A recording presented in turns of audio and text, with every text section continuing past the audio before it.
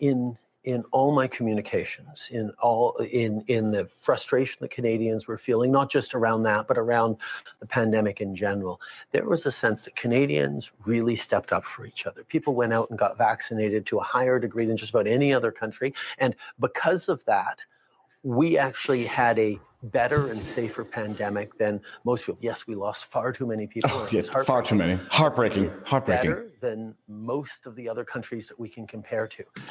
Let's stop there. Substantiate that, please.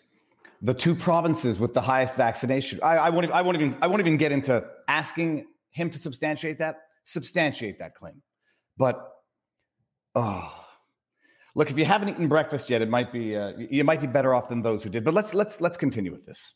The fact that there were some people out there who were actively spreading harmful disinformation and misinformation, harmful lies that made people scared that the vaccine was more dangerous than the virus, and families sitting around the bedside of a loved one who was dying from COVID saying, oh my God, I wish he'd just taken the vaccine. I wish he hadn't listened to all those YouTube channels. Like, this is real. There were real tragedies, and there were people trying to gin that up and to expand the divisions and the fear and sense of conspiracy that were out there.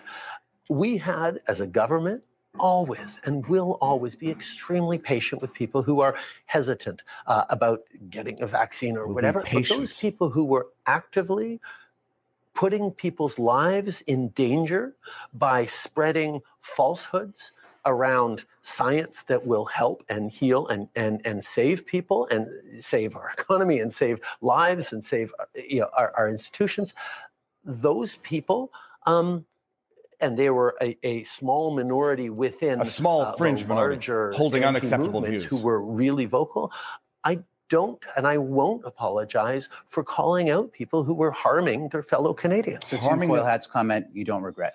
Well, when someone believes that your government is trying to inject a vaccine in you to control your mind and track you, and there's a microchip in it, that's almost the definition of a government conspiracy theory, that you wear a tinfoil hat to protect your brain from brainwaves. How about we not take that conspiracy theory, Justin Trudeau, and we just go with the stated fact from your own health officers: 1 in 5,000 risk of myocarditis in young men per dose. How about we just stay with that one? Don't describe the what most people would think not of as conspiracy theories, but just delusional thoughts. Let's set aside the delusional thoughts and just stick with the actual science. Are the people who repeat the statement from Chief Medical Health Officer Kieran Moore from Ontario, 1 in 5,000 per dose for young men for myocarditis, is that disinformation? By the way, the projection in this 2 minutes and 18 seconds of verbal diarrhea is stunning. It's stunning. And I want to walk through it a little bit. And by the way, I had this lined up as today's intro before the news broke of Damar Hamlin. And we'll talk about that later. That's not why I brought this up. This was my intro before I heard about that. Before that even occurred, I set this up yesterday. I was intending to try to go live.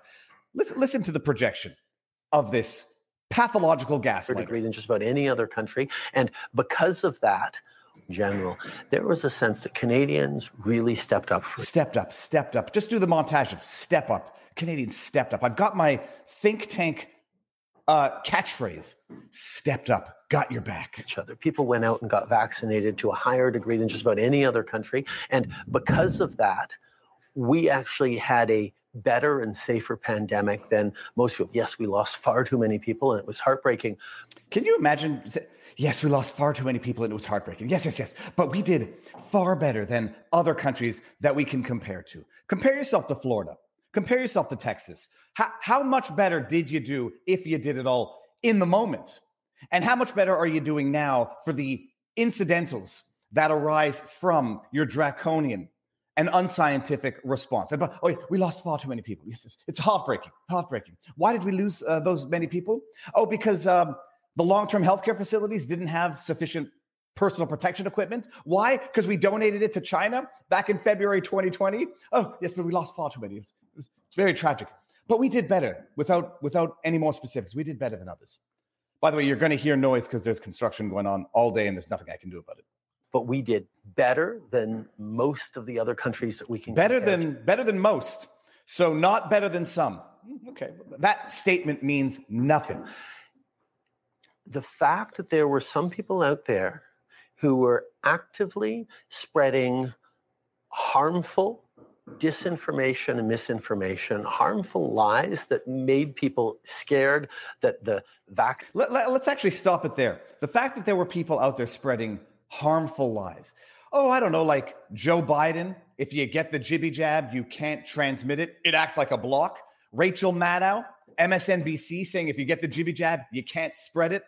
I could go on forever. The fact that there were people out there spreading disinformation and misinformation, and this pathological gaslighter was one of them. Oh, but now he's disinformation that could deter people from running out and jabbing their children. Vaccine was more dangerous than the virus. That the vaccine was more dangerous than the virus. What demographic are you talking about, Justin Trudeau? Because that will not be true of a certain demographic, and it will be true of another demographic. Because 1 in 5,000 myocarditis for young men, I believe, based on what I've read and understand from the science, 1 in 5,000 risk of myocarditis from a jab for young men is far greater than the risk of any serious effect from the Rona itself in that same demographic. 80-year-old, double comorbidity, obese, diabetic, that's a different set.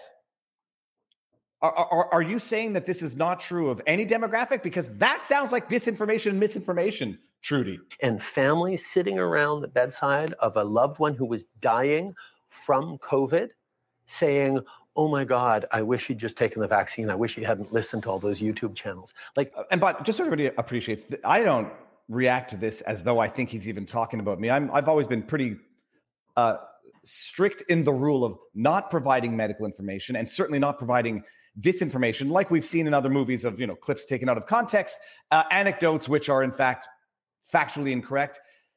Is Justin Trudeau now going to the deathbed confession of someone dying and the family saying, I just wish they took the vax, when we now know that the vaccine wouldn't have prevented contracting it in the first place and at best might have reduced the severity of certain symptoms, not knowing anything else, by the way, because back in the day, Kieran Moore, Hochul, who are the other ones, come out and say, we haven't been distinguishing between hospitalized with COVID versus hospitalized from COVID. And now Trudy is coming out here and saying, talking about disinformation and misinformation, those families lamenting, had they just gotten the vax, none of this would have happened. That's totally scientific. This is real. There were real tragedies, and there were people trying to gin that up and to expand the divisions and the fear and sense of. Can you imagine Justin Trudeau seriously with a straight face talking about ginning up fear and division? Can you imagine it? The lack of insight. And we're going to get to so much lack of insight in the context of this stream. Let's just finish this up. Conspiracy that were out there.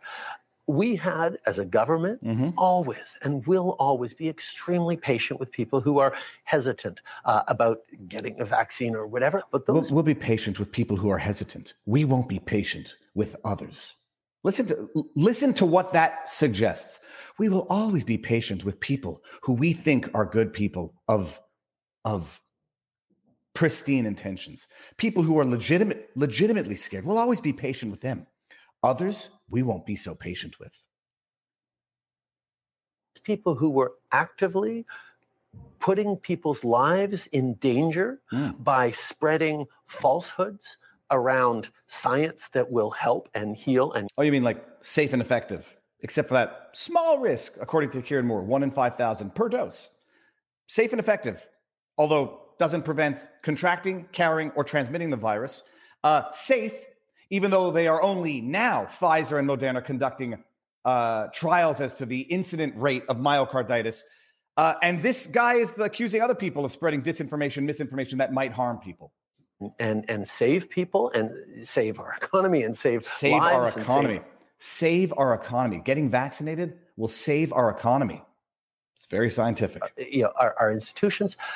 those people, and they were a small minority within the larger anti-movements who were really vocal. I don't and I won't apologize for. Don't and won't apologize. Tyrants never do, because tyrants are never wrong.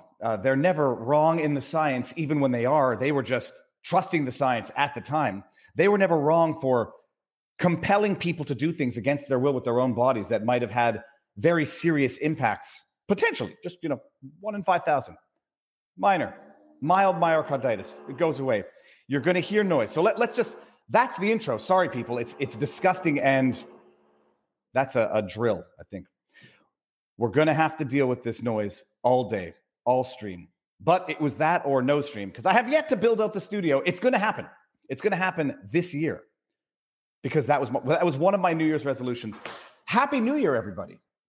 This is the first stream of 2023. Unless you follow Robert and myself in locals, in which case you saw a live airport stream and other stuff. Happy New Year. Nothing but health and happiness in the new year, and noise. Health, happiness, and noise. Standard disclaimers. I'm going to bring up the super chat to say this. Dragon Slayer says, not a lack of insight as so much as their evil chip them all plan. Yeshua warned us. I don't subscribe to the chip theory, never have. I don't subscribe to the turning your body into an antenna theory, never have, for obvious reasons. They don't need to do it that way when they can do it this way. And we're going to get into that in terms of anybody thinking you can get away with a crime these days. It's not going to be possible. The only question is going to be whether or not the state of technology and constant surveillance is going to reduce crime overall, or crime itself, generally speaking, is a momentary act of compulsion, not thinking things through, and then suffering the consequences for the rest of your life. Who's drilling? Windows. You need a haircut, bro, Marion? Never.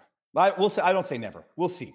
All right, so on the menu today, the Idaho killer.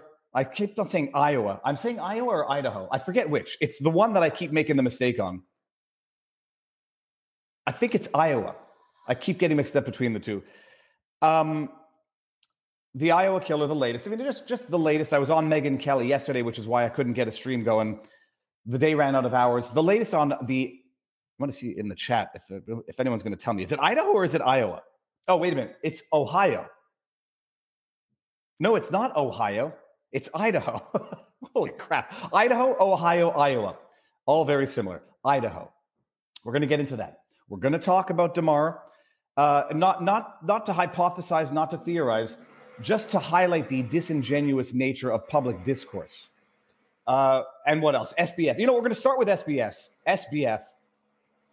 How bad is the noise, people? I can hear it even through my headphones, but maybe the mic, if I position the mic away from the window. We're going to start with, you might have noticed, people, new year, new sponsor. Which one do we start with? We're going to start with gold. By the way, before we even get into that, those on our locals community have now seen this. This, by the way, if everyone can see it, is a legit, authentic tetradrachma. I bought this. I've had a fetish for coins my entire life. I love coin collections, and I have a pretty crappy coin collection back home. And when I went home, I was looking through it, and I remembered I had one coin that was my pride of my collection, a real tetradrachma that I bought about 12 years ago when I was a lawyer at Borden Ladner Gervais. Oh, the noise. Okay, the noise is fine, not too loud. Good. I bought that tetradrachma for 400 Canadian dollars. It was the most expensive coin I ever bought. And it has only depreciated in value, but not because of the value of the silver. It's an actual 99% silver coin from over 2,000 years ago. It depreciates in value because every time they find another batch of these tetradrachmas, the existing coins in circulation go down in value. This is amazing. You're holding a piece of history. This changed hands in Roman times. Who knows what this bought? Who knows who held this coin? And they call them coins that are fun to touch because they're already tarnished and scratched and whatever. You can handle these coins without reducing their value. It's beautiful. Okay. That's the segue into today's sponsor, which is Birch Gold, by the way, because it's not a joke. Let me get make sure I don't screw up on the talking points. I'm going to read it. Even I have my own pitch, but the theory is this, people. Biden's administration New Year goals of tax and spend and turn a blind eye to inflation, are they at odds with your goals of securing your savings? Everybody has to appreciate this. I'm going to add my own observations into the script of the ad. People make money. The hardest thing is not actually making money. It's making sure you don't lose your money. You can make money, and hopefully, you don't have someone clip your car when it's parked on the sideway and you have to replace the side view mirror. You make money. You hope that the government doesn't come and tax you. You get a ticket or whatever. You make the money and you try to keep your money, at the very least, to retain value. People don't understand. You just sit that money in a bank account. Inflation being what it is, you've already lost 8% on that money. It's crazy. And so what do? You buy stocks, take a chance there, lose however much if you bought Tesla a year ago. I picked up a little Tesla the other day. How do you retain money? How do you at least make sure that you don't lose the money you have? Historically, gold has been one of the best things. It doesn't go bankrupt. You invest in GM, Nortel, as I did. They go belly up, even though they're blue chip companies. You lose everything. At the very least, you buy gold, hard, cold gold. It doesn't lose value like a stock that goes belly up overnight does. And typically, it appreciates in value over time. This coin will always be worth something because it's made out of silver. And so the coin itself might not have additional value, but the silver itself will always have value. Birch Gold. For 5,000 years, gold has withstood inflation, geopolitical turmoil, and market crashes. And as we learned from Pulp Fiction, if you hide it in your butt, it can also survive times of war. That's the best way to do it. Gold.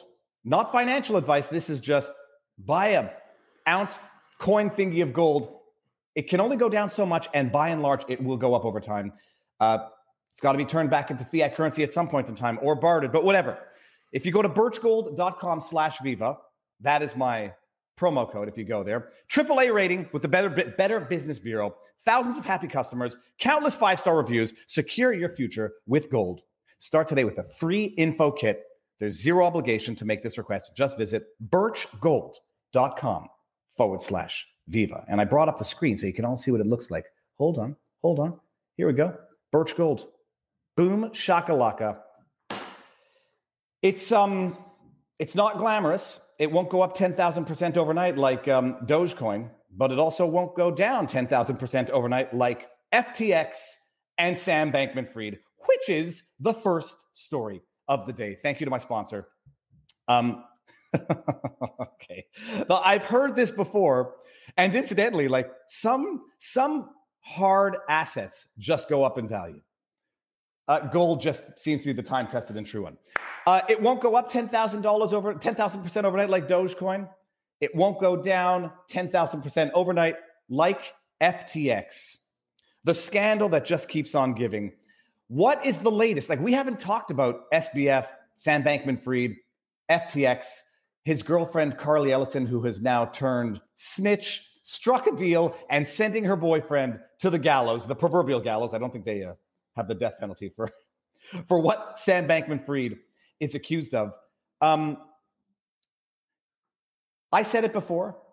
This FTX is a Democrat money laundering scheme. I said it. I believe it. I think the evidence is already there to support this theory, but I believe if they dig deep enough, more evidence will come out to substantiate it even more. But what's the latest? If it is a Democrat money laundering scheme, $70 million, no less, went to Democrat candidates in the midterms. Sam Bankman-Fried's mother runs this thing called Mind the Gap. It's a get out and vote.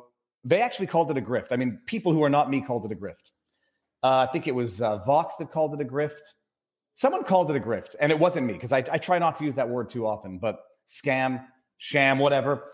Sam Bankman-Fried's mother runs this get out the vote, Mind the Gap, and they raised $140 million. I think that's up from $20 million in 2020. How? Who knows? Who knows? But I said that this is a Democrat money laundering mechanism.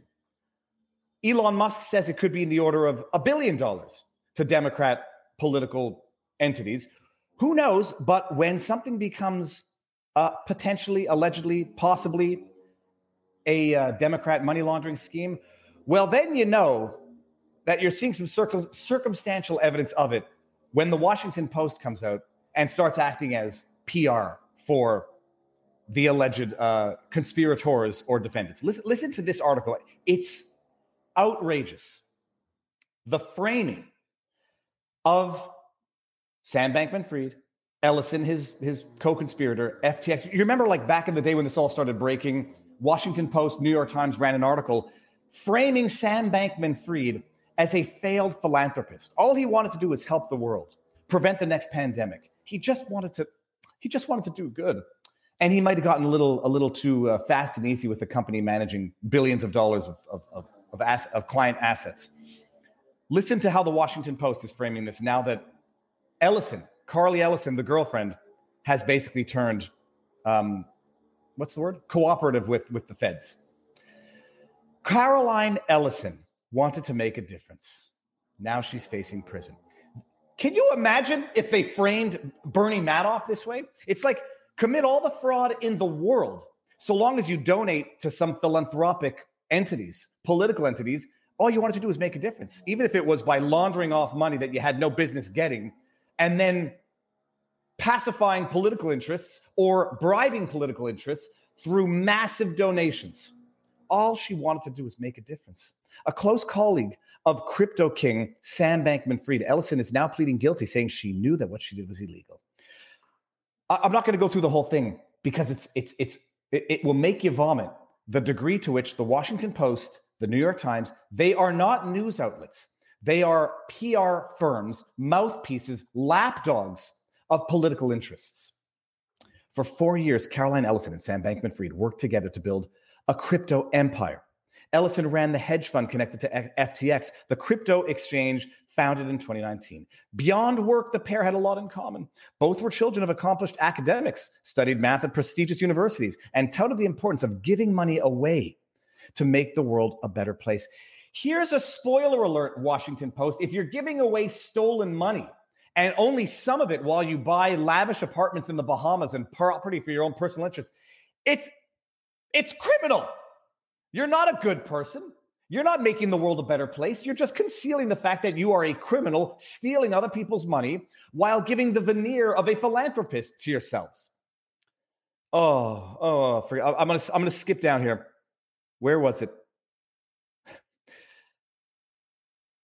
Where was the part? The math whiz. Ellison's ascent to become one of the most important figures in the crypto world was quick. In a July 2020 interview on FTX internal podcast, she described her childhood education and quick tour through Wall Street before landing at Alameda Research. The hedge fund owned by Bankman-Fried was closely integrated with FTX. Listen to how the Washington Post is describing fraud. FTX was in fact owned by Bankman-Fried, but not knowingly to everybody. It was in fact concealed, its interconnectedness to Sam Bankman-Fried. It wasn't closely integrated with FTX. It was fraudulently acquiring through fraud the investor monies, client investor monies that clients were giving to FTX to invest in crypto that were being siphoned off to Alameda so they could then be used for all sorts of purposes, lavish apartments, political donations, philanthropic research. It was closely integrated with FTX. It was part of the fraudulent scheme.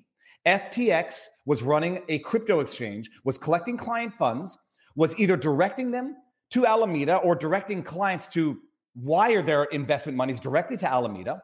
Alameda was using client funds for non-client purposes such that FTX did not have the liquidity to reimburse clients for their own money when that call came.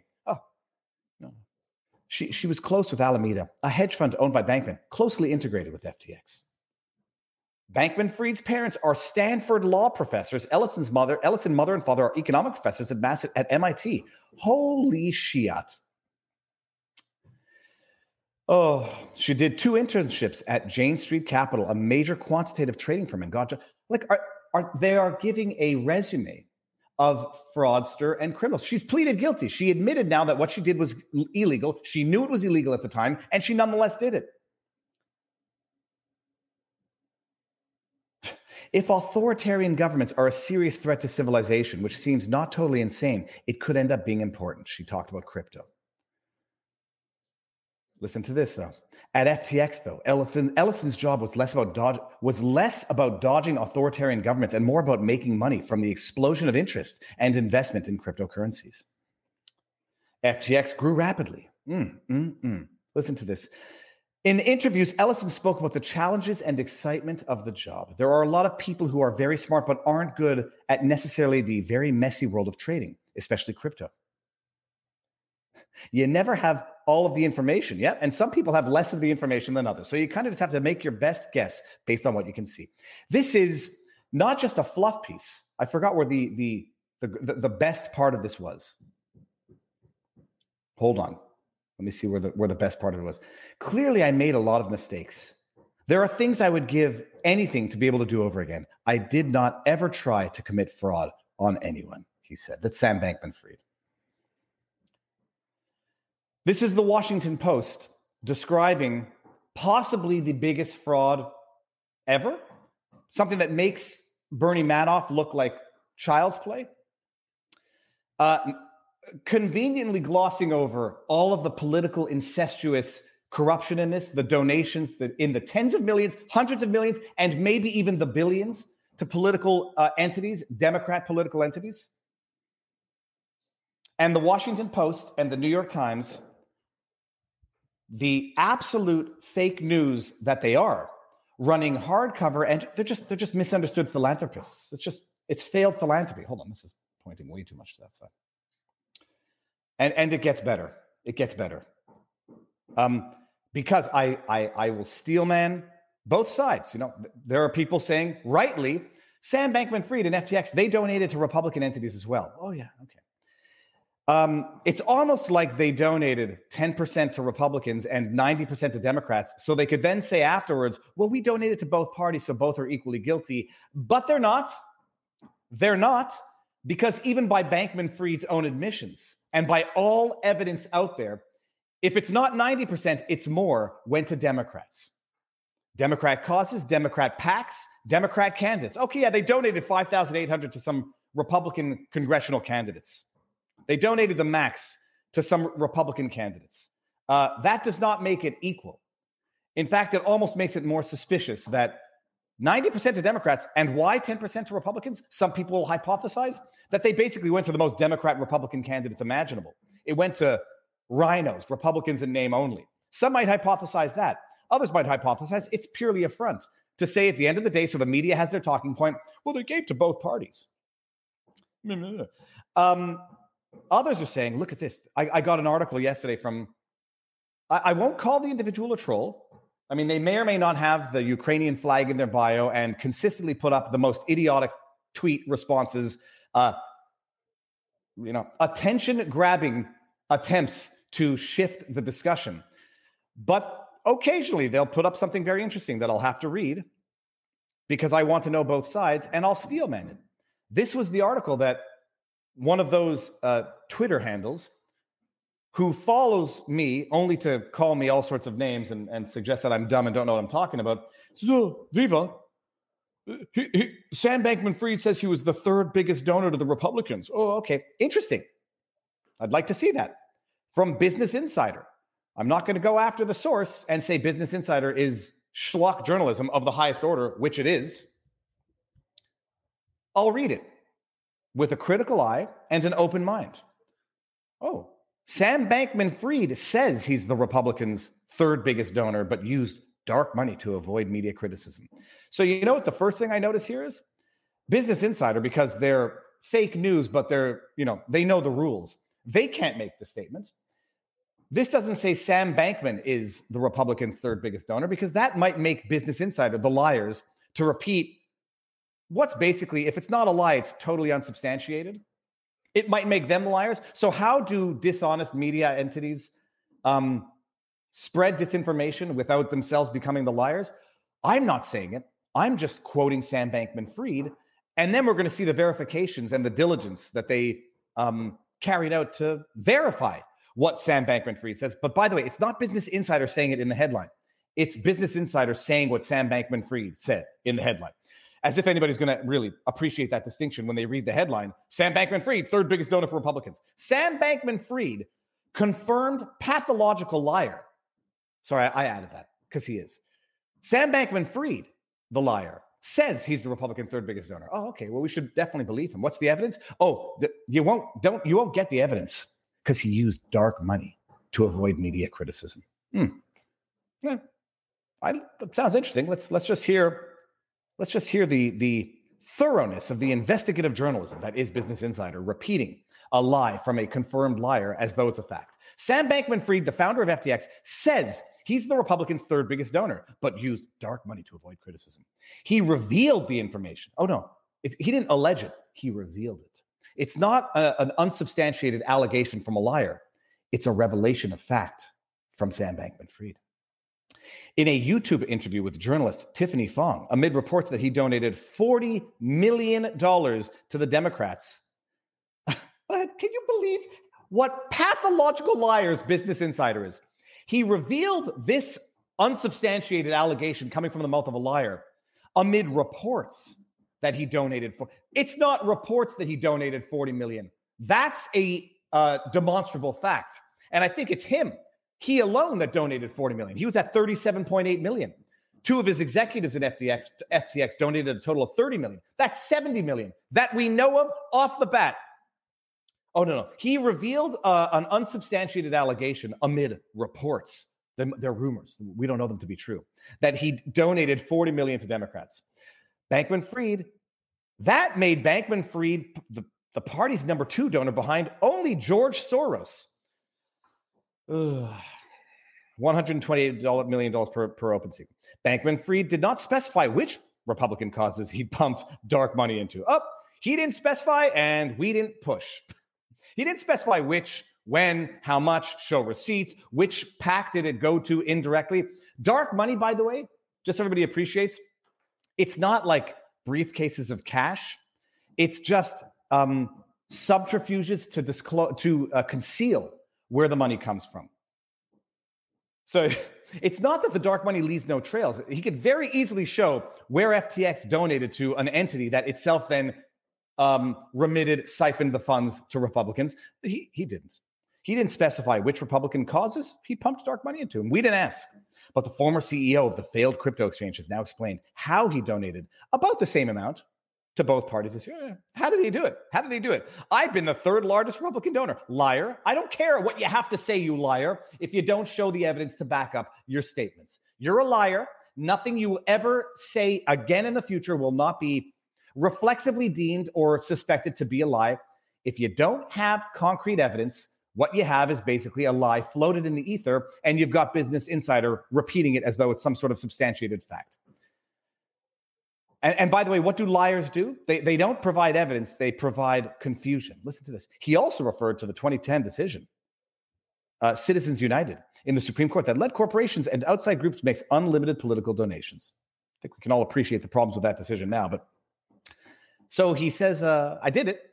And remember that decision. Just look over there because I don't have the evidence to support what I just said. This created financing loopholes because the groups did not have to disclose their donors, giving rise to dark money that are called disturbingly common. Okay, you haven't provided one iota of evidence to substantiate Bankman-Fried's statement. He said he did so to avoid media criticism. Good. Reporters freaked the out if you donate to Republicans, he said. And I'm going to do it in his voice. Reporters freaked the F out if you donate to Republicans, he said. They're all secretly liberal? Oh, yeah. Reporters are secretly liberal, you moron. Oh. Guys, reporters are secretly liberal. And I didn't want to have that fight, so I made all the Republican ones dark. Oh, yeah. How? Despite Citizens United being literally the highest profile Supreme Court case of the decade. And is this him? For some reason, in practice, no one can possibly fathom the idea that someone actually gave dark. Oh, okay. Bankman-Fried has been under the spotlight since the biggest fraud in the history of America. Once valued at $32 billion, the exchange is now facing lawsuits for fraud. 50 creditors, yada. Financial Times reported how employees enjoyed luxury benefits such as $200 a day food delivery and a private plane to fly Amazon packages from Miami to the Bahamas. One of the richest person under 30 with a net of $26 billion, Bankman-Fried told Axios on Monday that he's now down to his last 100,000. I'm not going to say that Business Insider is schlock journalism of the highest order. I'm going to think it, and I'm going to say it. Do you notice what was acutely missing from that article? One shred of evidence to substantiate Bankman-Fried's story. One shred of evidence. One document showing $1 million to a Republican PAC, to an organization that then subsequently... Not one shred of evidence in that entire verbal diarrhea of a Business Insider article. Congratulations, Business Insider. They should call it Bowel Movements Insider. BI should be Bowel Insider, because that's what that journalism is. Rubbish. Fecal rubbish. I'm trying not to swear, but my New Year's resolution was to not swear. It wasn't actually at all, but there's no harm in not swearing, although I will sooner than later. So that's it. Not one shred of evidence, but they wrote a story that will allow Ukrainian flag in their bio trolls on Twitter to say, Vita, you're such an idiot. He's the third largest donor to the Republicans. I just don't have any evidence to substantiate it. But Business Insider told me what to say, so now I'm going to say it because now that's the thing. Fecal rubbish. I like it. Oh, okay. Speaking of fecal rubbish, or the bowel movements, or being healthy, another sponsor for today's stream before we head over to Rumble exclusively, and it's one that I work with and have worked with for an extensive period of time, Field of Greens. Most people are going to have a New Year's resolution to lose the weight that they put on over New Year's. I don't know what weight I put on over New Year's, if any. I do know that since having moved to Florida in July, I lost, at the very least, based on a scale that I used to weigh myself for the last 10 years, I lost 4 pounds, and my body fat percentage is still slightly under 9%. I don't know if it was a good day if I took like a massive movement and it allowed me to lose 4 pounds, but at the very least, I haven't put on weight since coming to Florida. I have I think I've added a few extra kilometers to my daily walk, which probably accounts for that. I don't know what I put on over New Year's. I did manage to exercise pretty much every day, even when I came down with a cold. I actually had a theory that, the only way to get over a cold is with the cold, and I went for an outdoor jog. In Banff winter boots on a highway, my quads were killing me for like a week afterwards. But I don't know if I put on weight over the holidays, but people do, because all you end up doing is sitting around eating, drinking, and being merry with friends or family. And so one, resolution of people, and it's always the good one, but it puts a lot of pressure on people, is to lose the weight going into the new year. There are ways to lose weight, but at the end of the day, it's healthy eating, calories in, calories out. But losing the weight aside, healthy eating. Most people don't know this. You're supposed to have 5 servings of vegetables a day. Most people know this. Most people don't have 5 servings of vegetables every day. What's the best alternative to 5 servings of raw vegetables a day? It's something called desiccated greens, powdered greens. Not to be confused with, what's the word? Not concentrates, but, I'm going to lose the word. Not to be confused with supplements, or what is the word I'm looking for? Chat, help me out. When you synthesize something down into liquid form. Not a supplement, extract, not an extract. One serving, someone asks, how many grams in a serving? It's a spoonful. 1 spoonful of desiccated greens, not defecated, but desiccated. Powdered greens. It's got all the nutrients of super fruits and vegetables. 1 serving per spoonful, twice a day, stir it in water, drink it. It's a healthy habit. It's a healthy substitute for those who don't get their vegetables. And it will, at the very least, help you get on track to a healthier lifestyle where you do something healthy instead of something unhealthy, like my bad obsession with Red Bulls. It'll get you the antioxidants, the nutrients from fruits and vegetables for those who don't sit down and chew 5 servings of raw fruits and vegetables a day. Made in America, USDA approved. Oh, I actually have it right here. Boom shakalaka. Field of Greens. It doesn't taste bad. People are going to look at it and say, how the heck am I going to drink this? Like it's like one of those raw egg competitions from the internet. It tastes good, objectively. It looks like swamp water. Green, nice, thick, rich water. But everybody knows that like the greens, the wetlands, carry the nutrients. They sustain the life for all other water areas out there. And I like to think of it in an analogy like that. Fieldofgreens.com/Viva will get you 10% off, 15% off your first order, 10% off a subscription. And it's good.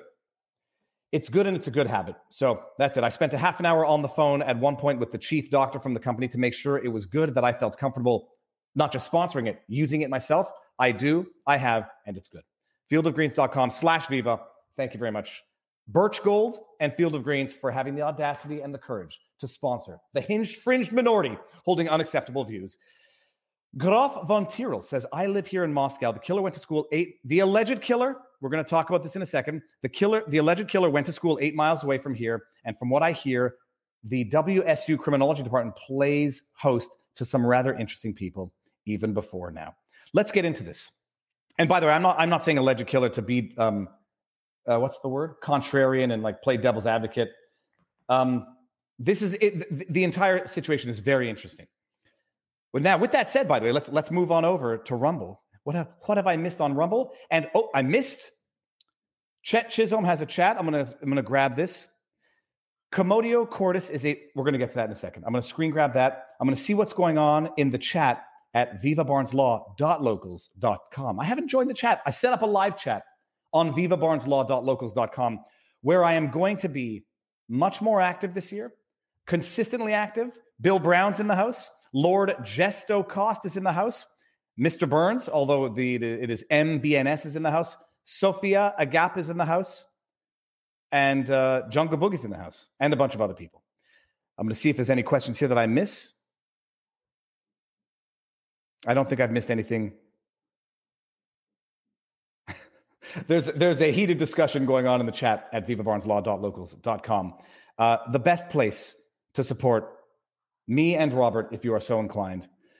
Okay, so what am I doing right now? Right now, we're going to Rumble exclusively. I'm going to put the link in.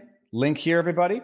We are currently 1,366 on YouTube and how many on Rumble? Almost 5,000 on Rumble. Booyah. All right, let's end it here. We're going to talk about the Iowa killer. Jeez, I keep forgetting. We're going to talk about the Iowa killer, and we're going to talk about a bunch of other stuff. Hypocrisy. Shameless hypocrisy. If it weren't for double standards, some people would have no standards whatsoever. Okay, link over here, people. Ending it on YouTube in 5, 4, 3. Oh, and by the way, all of the links to the sponsors are in the description, and they will be in the pinned comment once we're there. Ending on YouTube, moving to Rumble exclusively now. Booyah. Now it's been close that. And are we still good? Let's see. We're good. Someone said Salty Army in the house, and I forgot to change my shirt. I was going to wear my Salty Army merch shirt, and instead I ended up with Style Boys. If anybody knows what that is, you get extra credit points. Idaho. Okay, so I'm going to have to remember potatoes. Idaho potatoes. Or is it Iowa potatoes? Or is it Ohio potatoes? I've lost the Chet Chisholm super chat, but I screen grabbed it so I can get it afterwards. All right, let's start with the Idaho killer, alleged killer. I was on Megyn Kelly yesterday. We talked about the latest. It's fascinating from a forensic perspective of crime detection. How anybody thinks you can get away with crime these days. I was thinking about it. Like, the only way you can really get away with crime is not in areas where it's so remote that it doesn't happen. It's in areas where it's so frequent that it happens so often it's impossible to pinpoint down. That's my operating theory. But listening to this, people have been obsessing over these stories. I don't like these types of stories in general because there are humans behind the story. 4 young adults with the rest of their lives ahead of them. Truly horrific. It's the stuff of horror movies. Like, you watch Hellraiser or you watch, The Shining. Those are 2 bad examples, actually, because those might be, the horrors that humans actually do. But you watch supernatural movies like horror movies, and then you realize that the true horror, the most horrific of horror, is what man does to man, humans to humans. Whether it's genocide, war, the atrocities of conflict or the individual evil things that people whose brains are not developed properly do. I hate these stories. I've been following it, but not daily commentating on it. What I found interesting about this, I was just thinking back, to serial killers of the past. We live in an era now where everyone has a social media footprint, and if they don't, that itself is a telling thing. We're going to get back to that as relates to this alleged killer. But back in the day, people don't remember this story. Where's my phone that I just heard beep? Back in the day, there was the dating game killer. A serial killer so narcissistic in his desire for fame, recognition, adulation, the degree to which he would thumb his nose at authorities. The serial killer, I forget his name, and it doesn't really matter, who was a serial killer who went on the dating game as a contestant and was selected by the woman in the show, who subsequently turned down the date because she thought the guy was very creepy and didn't want to go out with him, called the producers of the show and said, "Do you mind if I don't go out on the date with this guy because he's giving me the heebie-jeebies?" And he turned out to be a serial killer. Back in the day, reading how a serial killer could ever have gotten onto the show, because he still did have a criminal record, he had no... The show didn't do background checks. This information was not readily available. And so you could get away with it in that sense. Dread Spear says, Fauci was on a game show? No. So, Rodney Alcala is a Nature Lover Freedom has got the name. Rodney Alcala. So, back in the day, you can understand how people could get away with these things for a longer period of time. In fact, back in the day, I wonder how people even got caught in the first place. Bearing in mind, you got to get caught, you got to get proven beyond a reasonable doubt. Before DNA, before geolocation, before tracking your every movement, how did they catch? I mean, they never caught Jack the Ripper. I guess maybe it was easier back in the day, but whatever.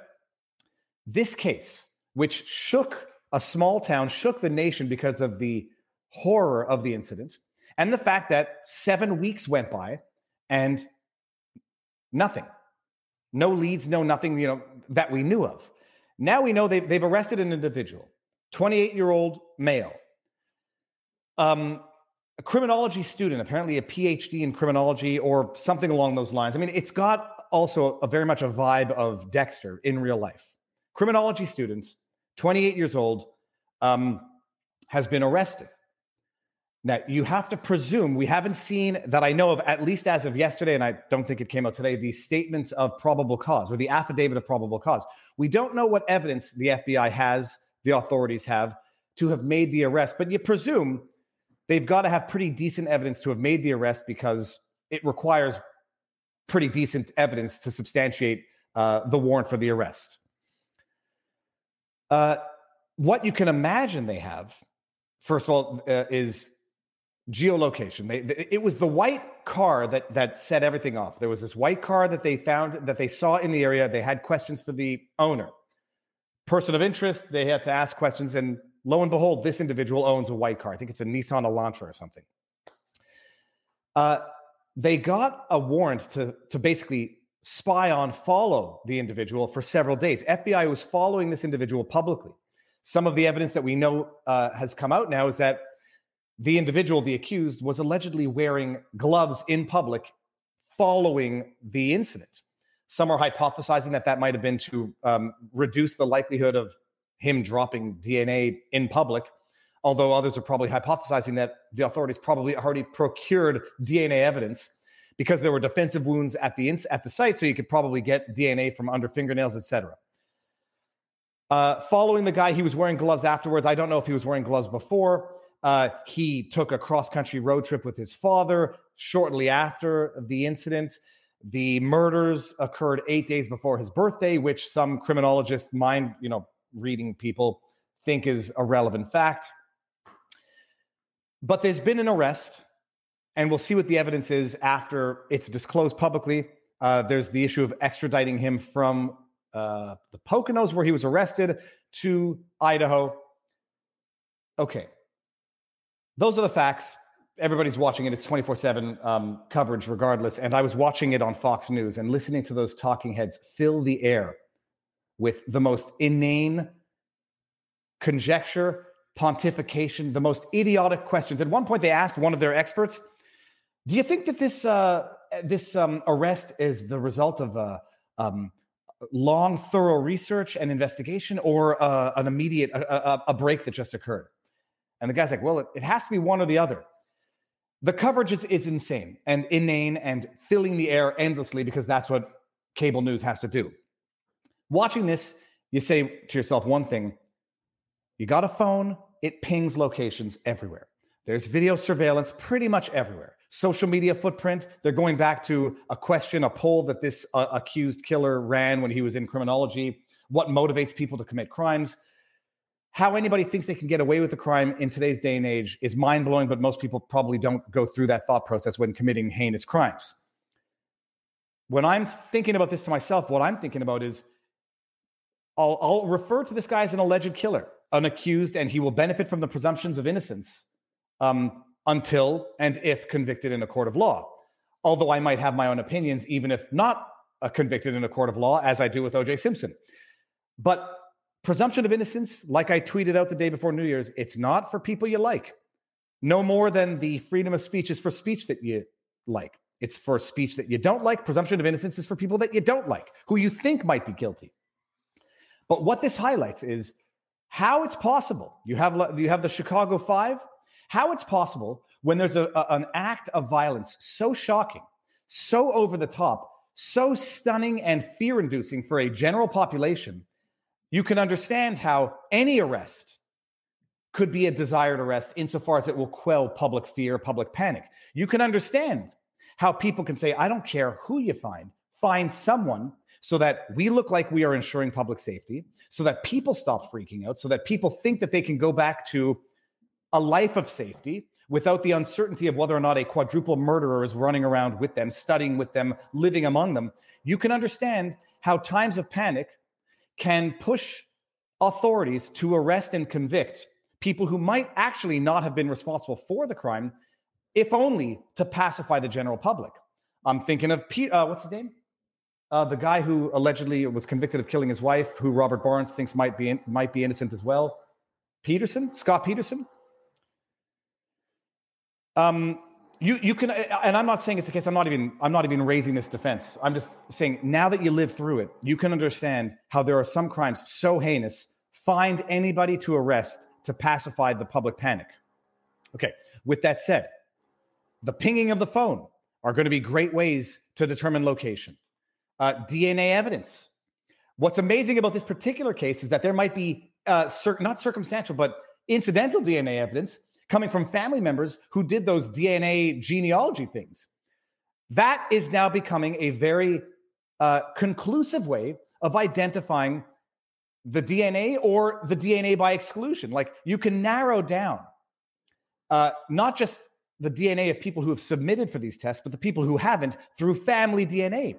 And that seems to be one of the ways that they might have actually pinpointed this individual based on DNA coming from family members that went to these genealogy sites and did DNA tests that allowed them to narrow down the window to certain people and then geolocate the people where they live. It's fascinating from a criminology perspective how they can actually potentially definitively pinpoint who this person was.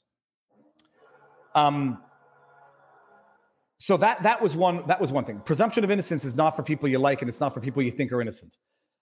You can see how pressure can push people to arrest anybody, convict anybody, just to make people feel safe. But in this case,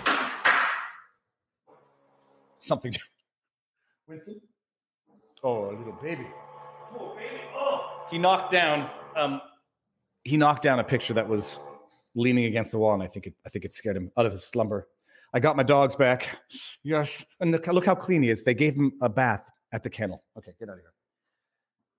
So that is the latest of the individual. I don't think there's anything more that we need to say about that. Anything says all DNA tests are just global data gathering. I mean, I tend to agree. The good thing is, in theory, it should allow for easier exoneration.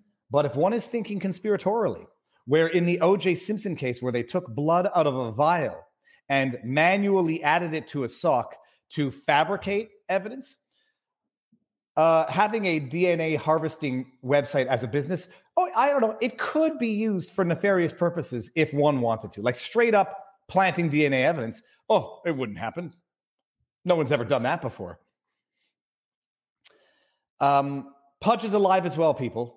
And she's looking better and better. And she only woke me up at 5 o'clock this morning for a feeding. But I'm not going to bring her. Maybe I'll bring her in afterwards to show proof of life. But the last time I did that, she actually took a dump on me.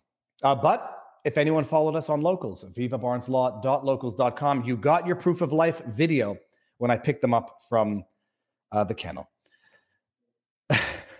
Who's on Fist says, oh, could they plant your DNA? That's one question. Yeah, Bill Brett says DNA test prove the R word. The R word rhyming with nation. So that's it with the Idaho killer. I mean, I don't like those stories. It's a tragic story, and there's no justice that can be had in any of this. It's just fascinating from a crime perspective to actually the methodology that they use to find this individual, how anybody thinks you can ever get away with a crime these days, and also the frenzy of unsolved heinous crimes can drive people to arrest anybody and convict anybody to pacify the crowd. Okay.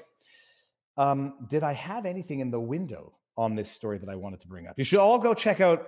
I was on with Harmeet Dillon on Megyn Kelly yesterday, and it was a great discussion. Oh, I had an article from the New York Times. The Idaho murder suspect had been a student of the criminal mind. Oh, yes. So I don't think there's anything new in there. I'll give you guys the archive link. I don't like, it goes from fear and terror and demonizing the accused to then glamorizing the accused. And soon, there'll be a miniseries on Netflix like there was for Dahmer. It goes from fear, trauma, and demonizing to, at some point in the near future, some form of idolizing, or what's the word I'm looking for? Glamorizing. We got Privacy Please 23. Happy New Year's, Viva. What's your take on John Carpay's arrest? Shut the front door. John Carpay is the president, or was the president of the Justice Center for Constitutional Freedoms. Shut the front door. Detour, people. A detour for today's content. John Carpay is the president founder of Justice Center for Constitutional Freedoms. I did not know. This is from, let me just make sure that we are, January 3rd. Alberta lawyer charged for having Manitoba judge followed during COVID-19 restriction case involving churches. So for those of you who don't know, Carpay was involved in a number of COVID restriction cases of pastors getting charged. I think it was the pastors getting charged for conducting church services during COVID restrictions. In the context of one of those lawsuits, Carpay took responsibility for doing something incredibly stupid. I respect John Carpay. He's doing amazing work on a constitutional level. I respect him as a lawyer. I respect him and like him as a human. It does not mean that I can't say it was an incredibly stupid thing. Even the best of us have done incredibly stupid things when we get caught up in the moment and get blinded by rage, get lulled into thinking anything is justifiable, the ends justify the means, or the right strategy just implemented wrongly. John Carpay admitted to having the judge in one of the cases followed by investigators to see if the judge was breaking any COVID-19 restrictions. And I understand the rationale. It's just not something I ever would have done or recommend that anybody should do. I think it's a tremendous mistake. John Carpay apologized for it, owned up to it. And what more does anyone need to do? I will continue to respect John Carpay and the work that he's doing, while acknowledging this was a terrible mistake that he took responsibility for. I did not know that he got charged.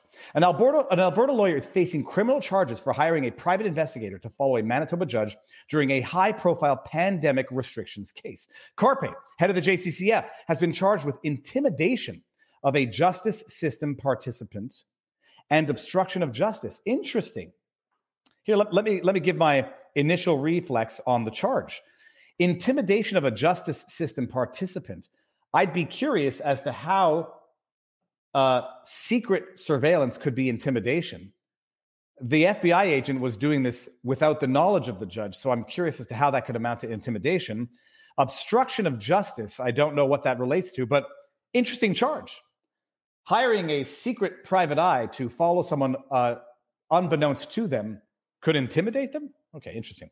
The police issued the warrant. All charges have yet to be proven in court. With the assistance from the Calgary police, a suspect was placed under arrest on the strength of a Canada-wide warrant. Oh, they got the Canada-wide warrant again, with charges authorized by Manitoba Justice. Okay. In June, he admitted to hiring a private investigator to try and catch Justice Glenn Joyal breaking COVID restrictions. Okay. JCCF said in a statement they were aware of the warrant on December 30, and Carpe immediately turned himself into police. This charge is unexpected and without explanation, read the statement. The Justice Centre is deeply disappointed by the decision of Winnipeg Police to lay a criminal charge for events that took place more than 18 months ago and that are already being dealt with appropriately. That's interesting also. Speedy trial.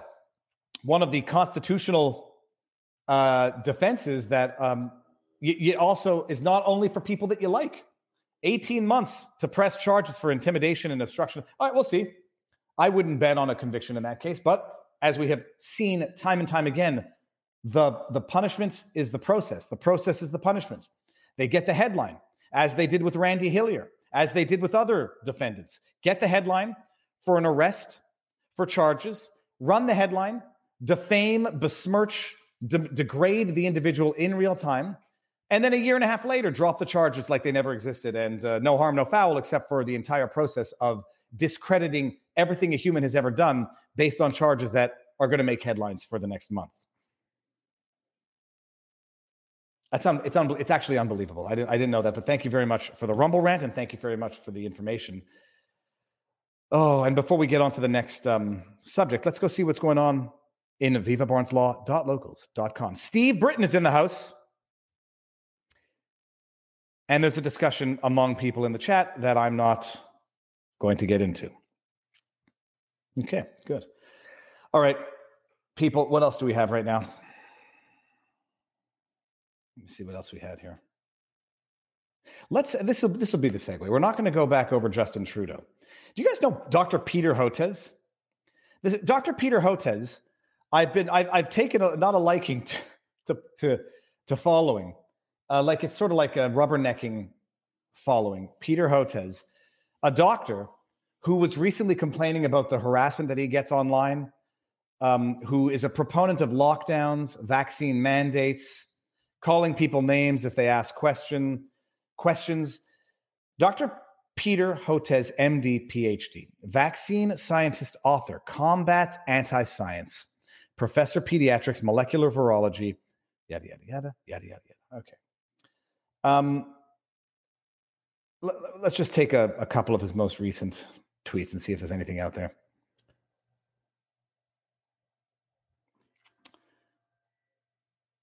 Dr. Peter Hotez. One contestant of our anti-vaccine friends, they love hyperbole when they have zero evidence. No, my friend, I take $0 from Big Pharma. Our vaccines are supported by NIH or philanthropies. Okay. And I'm not paid by the cable news network podcasters, yet my salary comes from the college.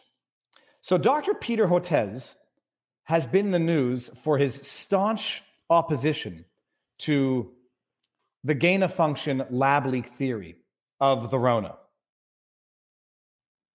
Has been calling people names who want to look into it, who call it, conspiracy theorists. It's a distraction, the gain-of-function debate, yada, yada, yada. I came across an interesting article. It's not new, but it was news to me when I was sent the article. Critic of congressional probe into gain-of-function research helped fund Wuhan gain-of-function study. This is from U.S. Right to Know, pursuing truth and transparency for public officials. One might write this off as partisan. The framing is one thing. The evidence is another. Go back to the Business Insider framing of Sam Bankman-Fried as a philanthropist, failed philanthropist who donated just as much to Republicans, without a lick of evidence.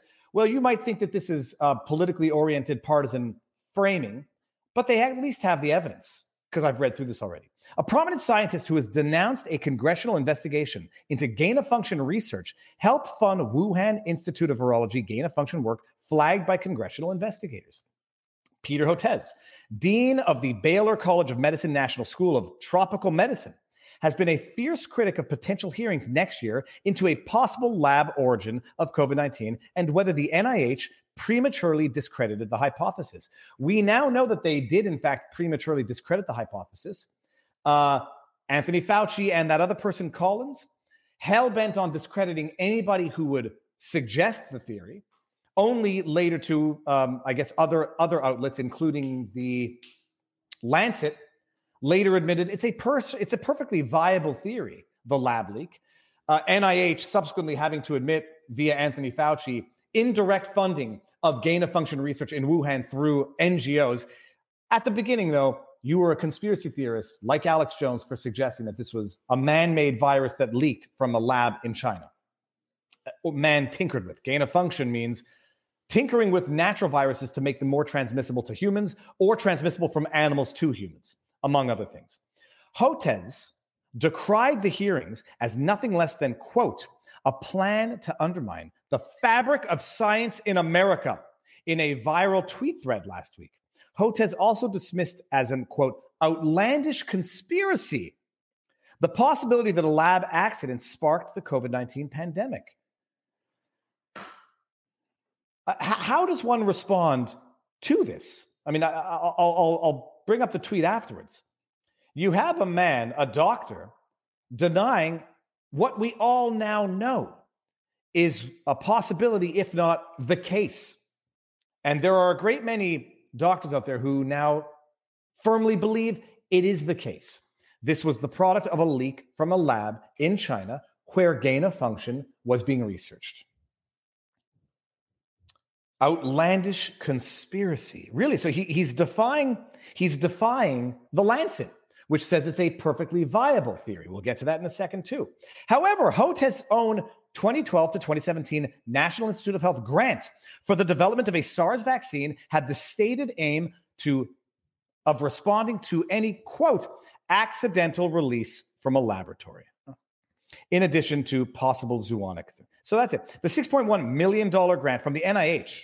He's not beholden to Big Pharma, just to the individual that controls the billions of dollars behind the NIH, Anthony Fauci. The $6.1 million grant raises the possibility of, quote, deliberate spreading of the virus by a bioterrorist attack. SARS outbreak brings a serious concern, yada, yada, yada. It's not clear why Hotez has dismissed a possible lab release of SARS as preposterous after having conducted research for years to prepare for a possible accidental or deliberate release. Didn't reply for comments, obviously not. Hotez helped fund research of controversial chimeric coronavirus. While casting concerns about Wuhan's labs as fringe, Hotez has not mentioned his own connection to a project involving a laboratory-generated chimeric SARS-related coronavirus that has come under Congress's microscope. How far down does this thing go? Hotez serves as the, Hotez serves as the Lancet COVID-19 Commission, a panel of experts working to scrutinize the origins of the virus. All right. Whenever I discussed the possibility that SARS was a laboratory release, Hotez strongly rejected that possibility, but never explained to me or the Lancet Commission that he actually had a grant that was based on the very kind of risk. He should certainly have been clear on that, said Sachs. Sachs said the 2017 paper generated questions about whether a potential conflict of interest should have been disclosed to the commission. Here, everybody, go read that.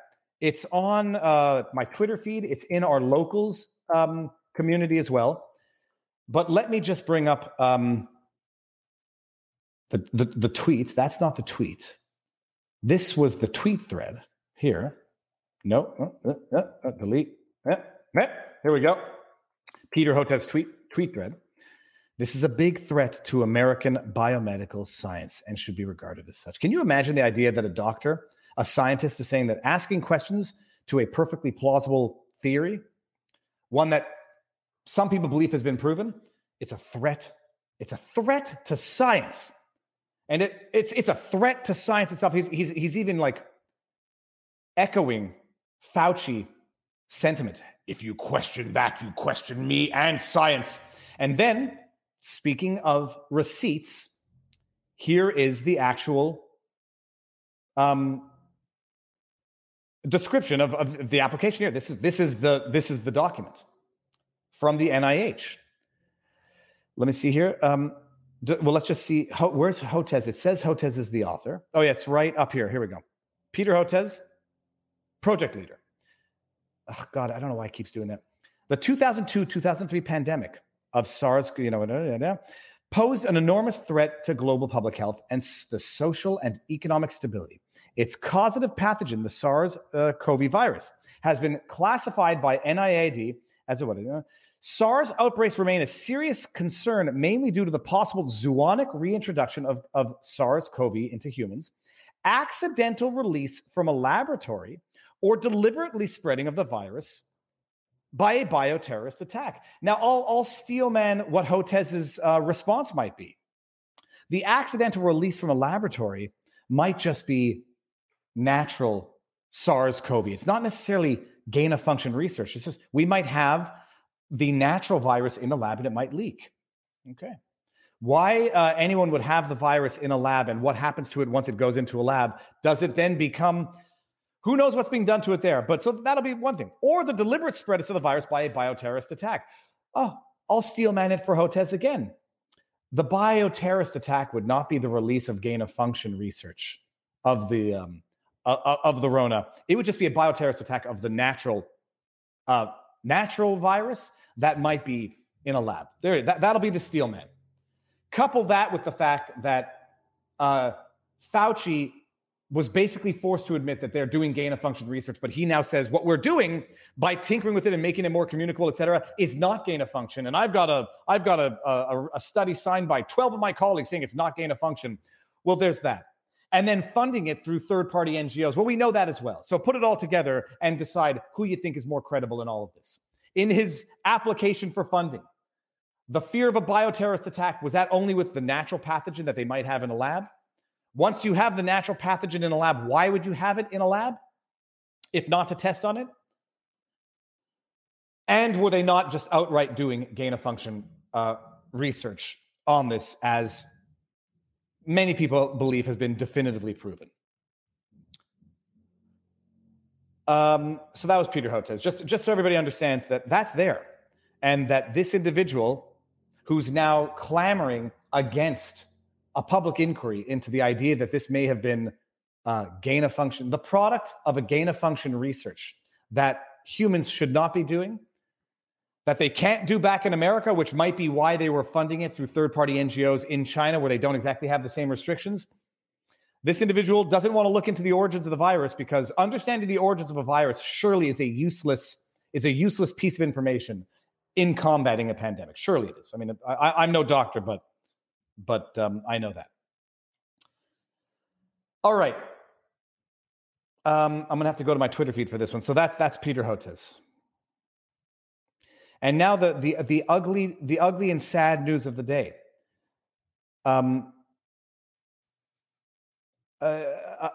Look, what can you do? You can't shut people's eyes. You can say you're an idiot for having that thought. You're a conspiracy theorist. You're a callous bastard for politicizing someone's tragedy. You can say that. Those are all legitimate points. Those might be legitimate points, but at the end of the day, when you have excess deaths increasing, it's confirmed. The cause, we don't know. That's not being able to identify a cause is different than having to shut your eyes to the problem.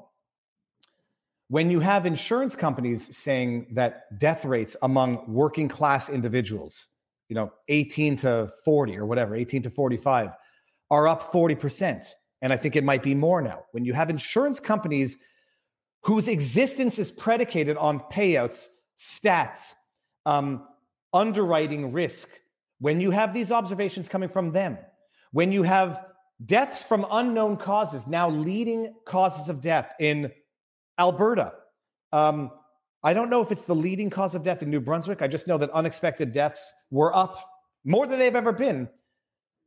You cannot demonize people for asking questions when they see young people suffering incidents, which it's like Cernovich says, maybe I'm noticing it more. Maybe it's happening more because I'm noticing it. Maybe it's happening more because I'm looking for it. As if to say, it's not happening more, but when you're looking for it, you'll notice it everywhere. Justin Bieber's wife, Julie Author, lawyers during convoy protests, politicians, young politicians' children, tennis players. When it's happening and you're seeing it, and then you're told that you're a conspiracy theorist for asking reflexive questions, the latest. Hold on just one second. Let me get this here. The latest is football player Damar Hamlin suffering cardiac arrest on the field, having to have CPR administered to him on the field in critical condition. And anybody with a heart and a soul is and should be praying for his well-being and praying for him. And as much as you should be praying for people who are going through hardships, life plods along until it no longer plods along. Something unexpected happens and your life is upended. I want to highlight a certain hypocrisy in this. You have a young male athlete suffering a severe cardiac incident. We're going to get to some of the explanations. It's early. Nobody knows. And to some extent, no one will ever know, because pinpointing the cause of a cardiac incident, all you can do is hypothesize. I mean, barring some immediate proximate evidence, it'll always be either, you might know of a congenital problem. You might know of an acute problem that you can somehow pinpoint, but by and large, there's going to be some conjecture, hypothesizing, looking for an explanation. What I find utterly shocking is the hypocrisy from some people. Yes, people are going to reflexively have certain thoughts. When you know that the jab causes myocarditis in no less than 1 in 5,000 young men per dose, and Lord knows how many doses people are onto right now. People are going to have thoughts. They're going to have reflexive questions. They might even have reflexive theories, even though they don't have sufficient evidence to come to those conclusions yet. It's going to happen. Massive tragedy yields massive questions. For people to say, how dare you? There's no evidence to suggest anything. You're exploiting someone's tragedy for political purposes. Well, the evidence is already out there. It's just a question of whether or not people want to look for it. The evidence of certain trends and certain phenomena, and the exploiting of tragedy for political profit might be a little bit projection, to say the least. I came across a number of people. Adam Kinziger seems to have a fetish for retweeting Ron Filipowski. Ron Filipowski last night tweets, the MAGA... Talk about political exploitation for political profit. The MAGA anti-vax ghouls. They're MAGA, they're anti-vax, and they're ghouls. To even have the thought that, there's a certain procedure being administered to young men out there, and it results in 1 in 5,000 cardiac issues. A young male suffers a massive cardiac issue, not the first, and quite, one of too many. I have a question. Oh, you're a MAGA anti-vax ghoul, wasting no time. And he picks on Charlie Kirk. This is tragic and all too familiar sight right now. Athletes dropping suddenly. And there are stats to show that this is happening more and more, but you'll just disregard Peter McCullough as a quack doctor anyhow, if that's your line of reasoning. Who's this from? Joey Gilbert. I don't know who Joey Gilbert is. There have been too many recent died suddenly cases to deny it anymore. This is not normal. Laura Witzke, breaking. Bills safety Damar Hamlin was taken off the field in an ambulance after collapsing mid-game. Prior to 2021, athletes collapsing on the field was not a normal event. This is becoming an undeniable and extremely concerning pattern. And then we got a fourth. Stu Peters. Stu Peters, I have my issues with Stu Peters now. Once a fool, shame on you. Twice a fool, shame on me. And 3 times a fool. I should have learned the second time. Buffalo Bills safety Damar Hamlin collapses on field after making tackle live on Monday Night Football national broadcast. It appears Hamlin may have died suddenly. He was 24. I will explain my issues with Stu Peters. On 3 occasions, he has been determined to have been putting out information which is less than accurate. The first was Pat King, which I talked about at the time and which I took flack for at the time from people who said Pat King is doing the Lord's work in Viva. People need inspiration. And I say to those people need accuracy. People need truth, not inspiration based on disinformation. Pat King, who said he found a way to end COVID restrictions. He defeated his ticket. He ended COVID, yada, yada, yada. He didn't defeat his ticket. He didn't end any COVID restrictions. And that was that. And I quickly deciphered from his situation, his subpoena that he thought ended everything was quashed. He ended up having to pay his COVID restriction ticket. And the restrictions in April, whatever it was, summer of 2021, never went anywhere. That was number 1. Number 2 was the snake venom in the vaccine. And number 3 was the montage in the documentary that Stu Peters just produced, where there was a montage of people collapsing. And one of them, the most prominent of which, predated the jibby jab. So you want to do work that allows people to discredit what might otherwise be a legitimate point. That's the way to do it. And using this as a pretext to push hashtag died suddenly, the documentary that he produced, people can take issue with that, and rightly so, I think. But what does Ron Filipowski, the MAGA anti-vax ghouls, waste no time? The internet is forever, Ron. I just, it's amazing. If you're saying to yourself, what would make someone who took this position be a hypocrite? Someone calling people who are asking whether or not this is linked to the jibby jab, to call them anti-vax MAGA ghouls. What would make a person like that a hypocrite? If they relished in the death of anti-vaxxers. So I just went to the Twitterverse and the Googleverse, and this is what I found. And I stopped, by the way, because I can only fit so many on a screen image before you lose legibility of the text. Ron Filipowski. January 11, 2021, anti-vaccine activist Kelly Cannon just died of COVID shortly after attending the latest, quote, Reawaken America COVID Conspiracy QAnon conference. Ron Filipowski, Trooper Robert LeMay, who resigned in protest over the vaccine mandate, just died of COVID. His last sign-off as Trooper, Jay Inslee can kiss my ass. Ron Filipowski, deputy sheriff who posted this video mocking people for getting the COVID vaccine, just died of COVID. Filipowski, anti-mask, anti-vaccine activist Veronica Wolski films herself mocking and harassing Staples employees about their mask policy. She then got COVID and died. Oh, God punished her is what that is suggesting. There's more. Hold on. Let me make sure we're looking at the same thing. Yeah, here we go. Anti-vaccine televangelist Marcus Lamb, who hosted RFK Jr., the anti-vaxxer. Michael Flynn, the crazy QAnon. And others on Daystar Television Network, and referred to mandates as a sin against God, just died of COVID. Well, God. Hey, what's the underlying implication suggestion here? Ron Filipowski, Steve Walsh, press secretary to U.S. Senate candidate Rep. Vicky Hartzler, and husband of anti-vax Missouri state rep and congressional candidate Sarah Walsh, has just died of COVID. Mark Bernier just died. Prominent anti-vaccine, longtime right-wing Daytona radio talk show host Mark Bernier is now in the hospital with COVID. Anti-vax ghouls. They waste no time. From the guy who literally wasted no time looking to attribute, or not, it's one of two things. I had people in the responses to that saying, Viva, it's totally different. Making, citing the fact that someone died of COVID when they had mocked public health restrictions and the vaccine is not the same thing.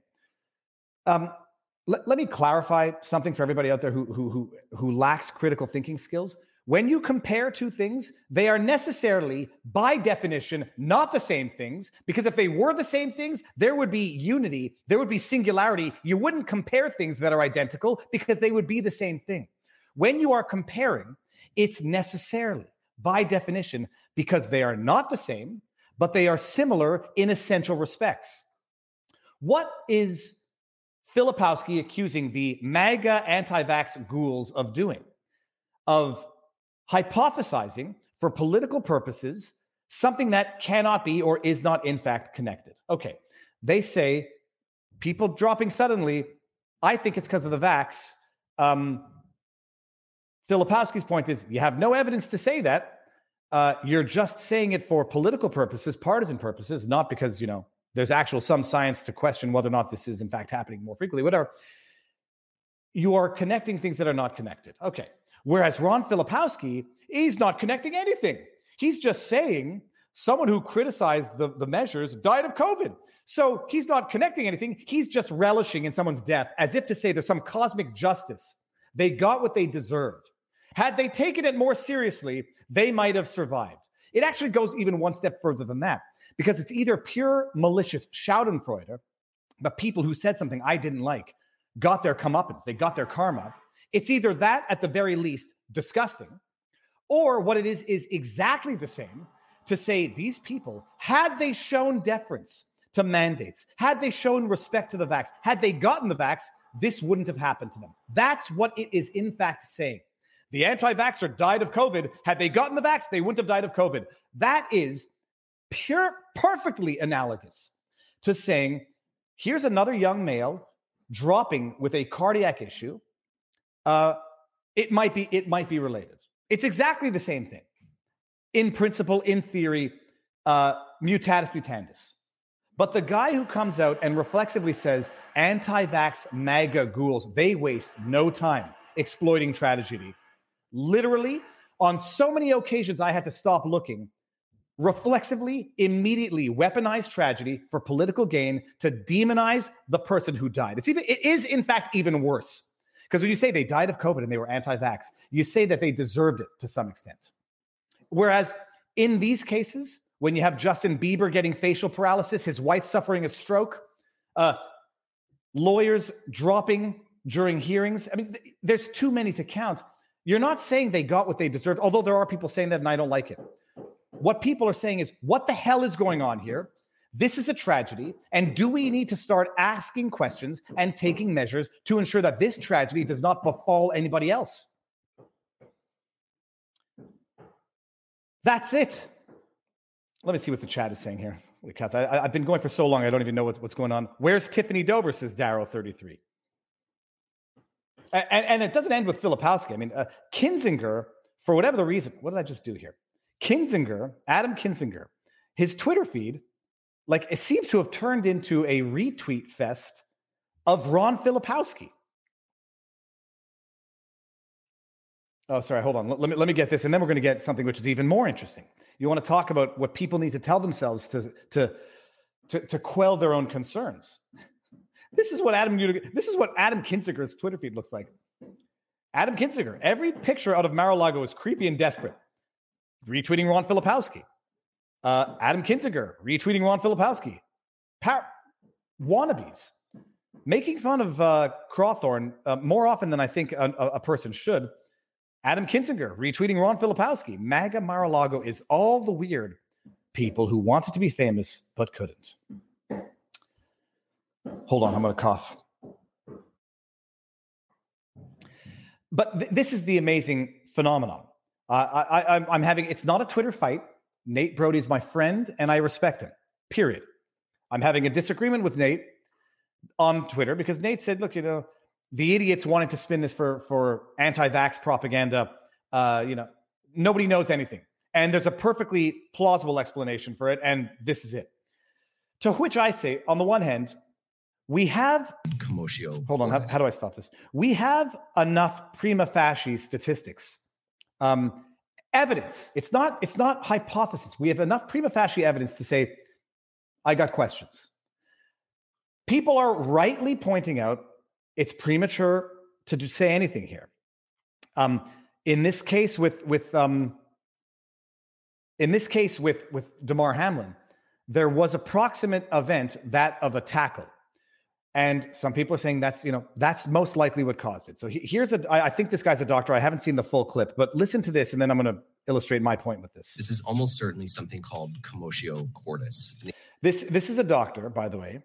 I think it's a doctor. Let's presume it's a doctor who 24 hours later is saying what it almost certainly is.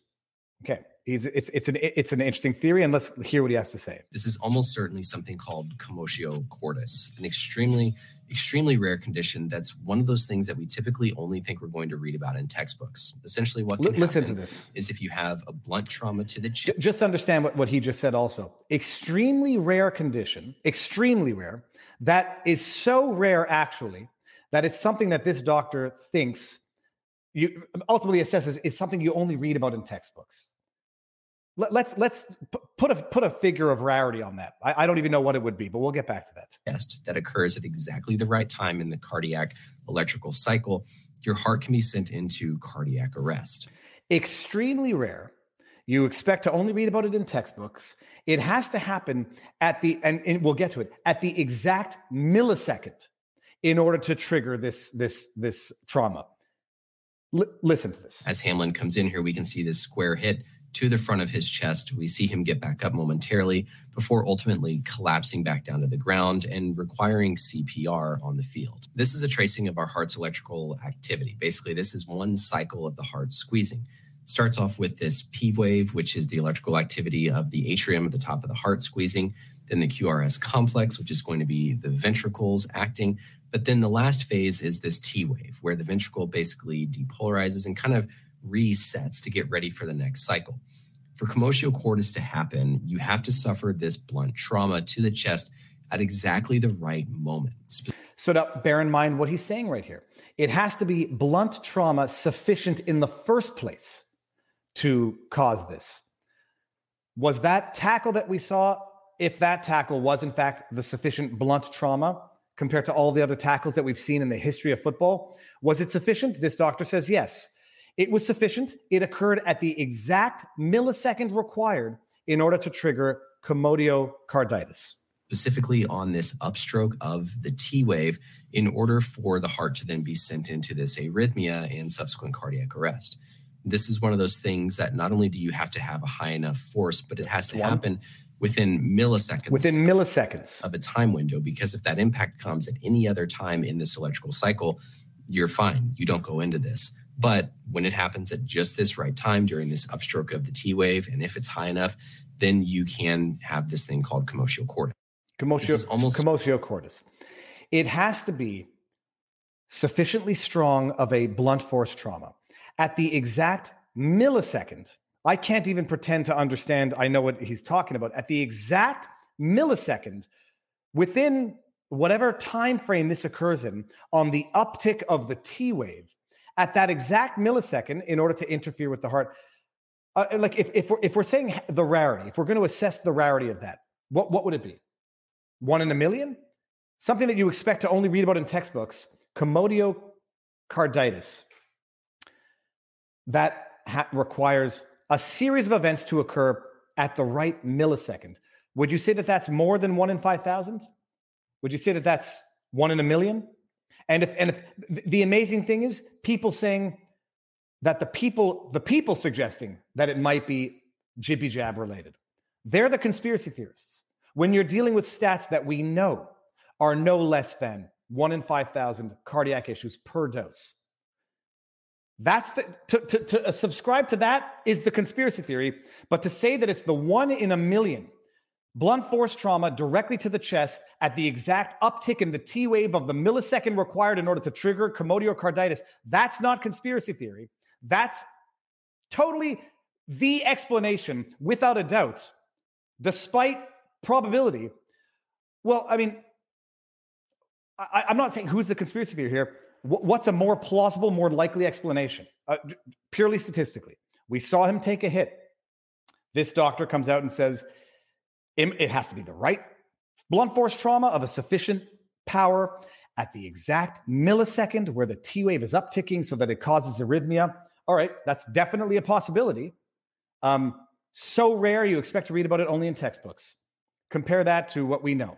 And then my other question to this doctor would be, would a body that has suffered any form of trauma in the past from whatever, a heart that has suffered trauma or obtained scarring from whatever, would it be more susceptible to this type of trauma? Because there's a question that people don't really think about. It was with the hockey player, I forget his name now, who suffered a stroke because he had a heart condition, a hole in his heart from before. People say, well, they had pre-existing conditions.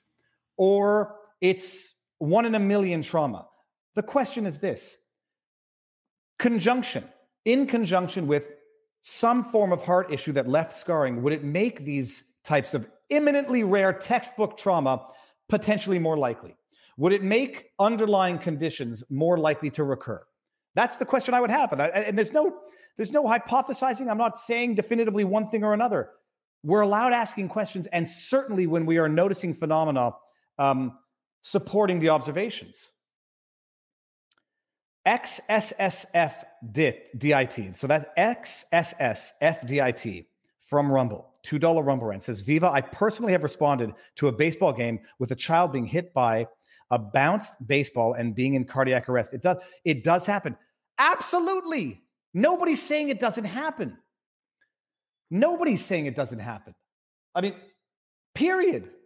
So you have seen the other 1 in a million where this occurred. Of all the cases we're seeing now, that we covered the story of the tennis player suffering a massive cardiac arrest requiring CPR. I mean, of all of the infinitesimally unlikely scenarios that led to it, why would it be conspiracy theory, ghoulish, MAGA, anti-vaxxer, whatever, to say, I'm gonna go with the theory that says it's 1 in 5,000 versus the theory that says it's 1 in a million? Why is that unreasonable? It's not to say it doesn't happen. It's just to say, first of all, did it happen this time? And are people forever precluded from even asking the questions anymore because those who say that it's being politically weaponized are politically weaponizing the mere act of questioning? And now I'm going back to Chet Chisholm, who had a $2 Rumble rant, says, commotiocarditis is a very valid explanation for what happened to Hamlin as he took a big hit to the center of the chest. This happens in car accidents too when they hit the steering wheel. Again, absolutely. Again, there's a reason I didn't tweet about this story. I know people are covering it. I know people are tweeting about it.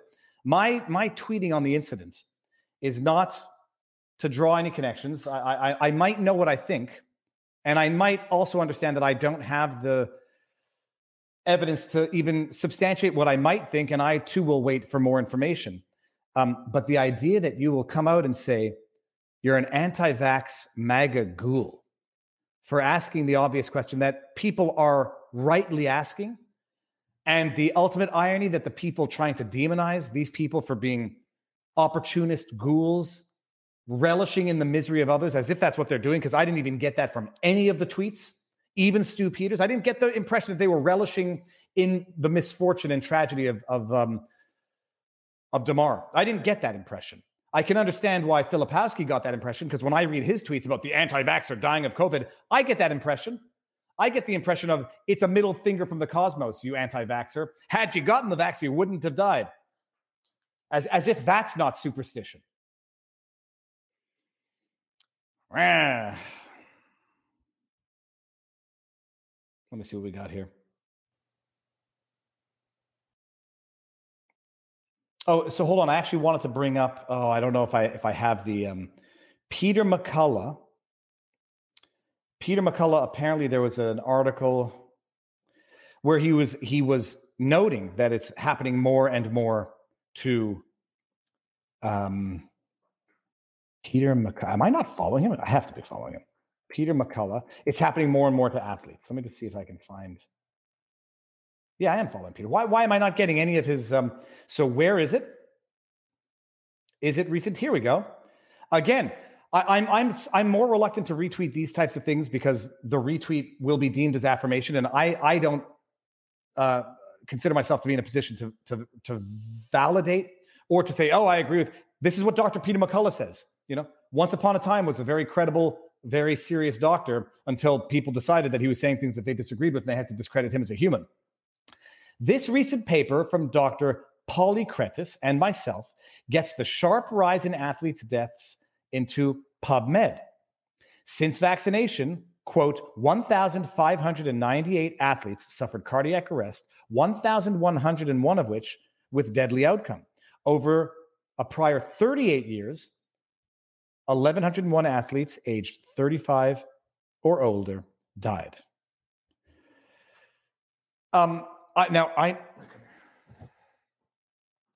So knowing what I know about statistics, I would like to hear what critics of this study would have to say.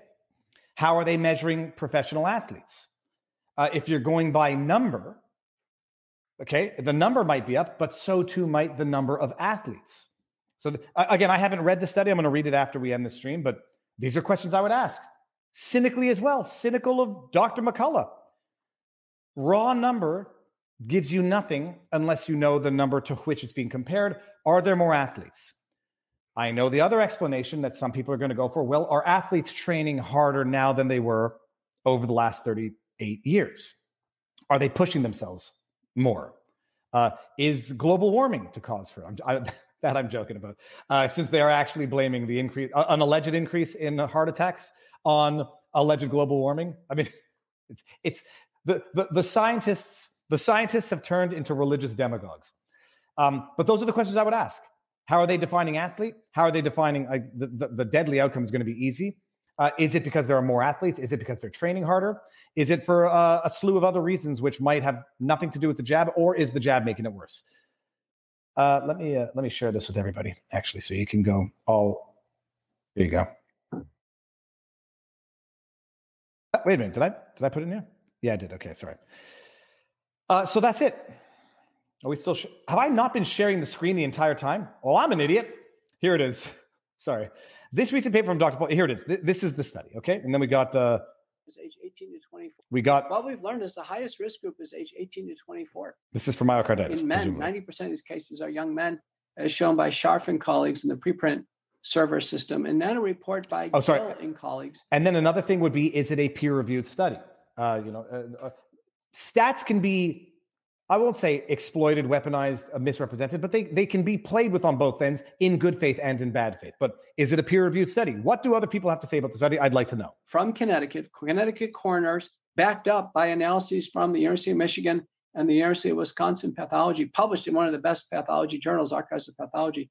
2 young boys, 16 and 17, they take Pfizer and they die on days 3 and 4 after the Pfizer shot. They're found dead at home.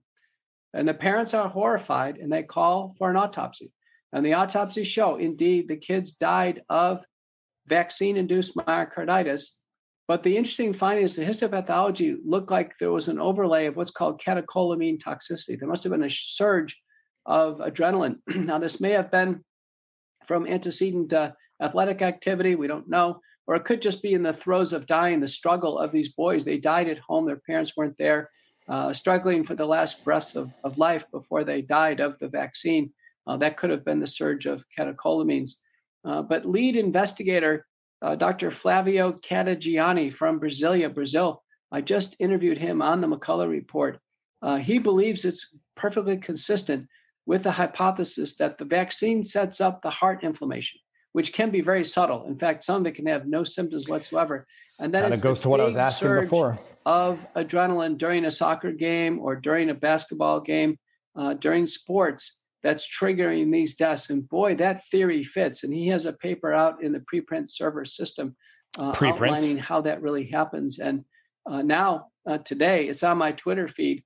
There's a school physician office that said that no child will play until they have blood tests to see if they have heart inflammation. So now the vaccine is creating extra medical procedures, even for clearance before athletics. And now 3 countries, certainly in Canada, Hospital for Sick Children, the UK, as well as Australia, the governmental authorities have issued guidelines for doctors, largely cardiologists like myself, to follow for screening, detection, and management D-dimer of vaccine-induced myocarditis. It's as if this heart damage occurring with the vaccines is now becoming a normal part of medical life for cardiologists. Absolutely shocking. And people will just try to discredit Dr. McCullough, however they're going to go do it. Absolutely shocking. And that's all I have to say about that. So it is not because people are asking questions about Damar Hamlin's serious issue that it's political exploitation. I think everybody doing it, for the most part, is doing it not just of good faith, but is doing it of concern not only for Damar Hamlin, but for other people. At some point in time, not asking the questions and being shamed into silence is doing an injustice to other people who might suffer similar fates in the future, if indeed it does have something of a common cause. Now, that's it. Thoughts and prayers, and I don't say that I'm not a religious person, but we have had a friend in the legal community that has had a stroke and has been in the hospital. Thoughts and prayers, and for Damar Hamlin, everybody is wishing him the absolute best. Life plods along with all the plans that we have until it plods along no more. Something just unexpected screws up all of your plans. Now, with that said, let me just make sure I'm going to go to my Twitter feed, my diary of the world's descent into madness. I don't expect Twitter. Well, I don't know where Twitter is going to be in 20 years, but it will be. If I write a book and it's called the COVID Diaries, or Viva's descent, Viva's descent into politics. I guess that would be the name of the book. My Twitter feed is going to be the diary of the moment the world went off the rails. It started slowly, and then it happened all at once. Oh my goodness, how I could have almost forgotten about Kinzinger's absolute disinformation campaign. Let me find this tweet. Okay, we did Trudeau. I'm not going to pick on Cher. Where is that tweet? Listen to this, people. Are we? Yeah, we are watching the same thing. Okay. This is Eric Matheny. I don't know who Eric Matheny is. Let me see here. Bob and Eric say, do I know who Eric Matheny is? Attorney, podcaster, social commentator, co-host of Bob and Eric Save America. I think I like. Let's see what we. I'm approaching 666 followers. Not followers, following. Who's going to be the 666 number? Okay, that's who Eric Matheny is. Looks interesting. In terms of culpability, this is what Ray Math. I don't know the full context. I just know the facts here. In terms of culpability, this is back to January 6th. Ray Epps is on video encouraging a crowd to riot and admitted such in a sworn statement. Quote, I also orchestrated it, which he did say. House GOP has an obligation to find out his role, who he was communicating with, and who in power helped set up the events of January 6th. That's what Eric Matheny has to say. Does anyone identify any problems in this? If I'm going to be a steel man and say, what could I take issue with if I were a disingenuous political hack? In terms of culpability, Ray Epps is on video encouraging a crowd to riot. Okay, that's where maybe I would take the issue. He's on video encouraging a crowd, but he doesn't say riot. He just says to go into the Capitol. We'll get there. And admitted as such in a statement, I orchestrated. That's factually correct. House GOP has an obligation to find out his role, who he was communicating with, and who in power helped set up the events of January 6th. That's an accusation. Like, okay. Oh, that presupposes someone in power helped set up the events of January 6th. We didn't help set it up. We just did nothing to thwart it. FBI had infiltrated the Oath Keepers and the Proud Boys and knew that they had plans for seditious conspiracy. But we didn't do anything. We didn't call for extra backup. We didn't call in the National Guard. We didn't beef up security, despite having infiltrated 2 terrorist organizations, militias, with the intent of overthrowing the government. We did nothing. We were caught off guard after having infiltrated the groups. Oh, bullcrap. But what does Adam Kinzinger, political hack, have to say about this? Adam Kinzinger, Republican. Adam Kinzinger, one of the 2 bipartisan members of the January 6th kangaroo court sham of a committee, tweets, literally, completely untrue. In terms of culpability, Ray Epps is on video encouraging a crowd to riot and admitted as such in a statement. Literally, completely untrue. Oh, he's not on camera? House G has the obligation to find out his role. That's literally untrue? Well, that's a matter of opinion. 1,800 retweets, 900 quote tweets. Yes, that's the ratio. Yes. To which I said, he was literally caught on camera, literally saying it. You liar. This is it. Tomorrow, we need to go into the Capitol. Into the Capitol.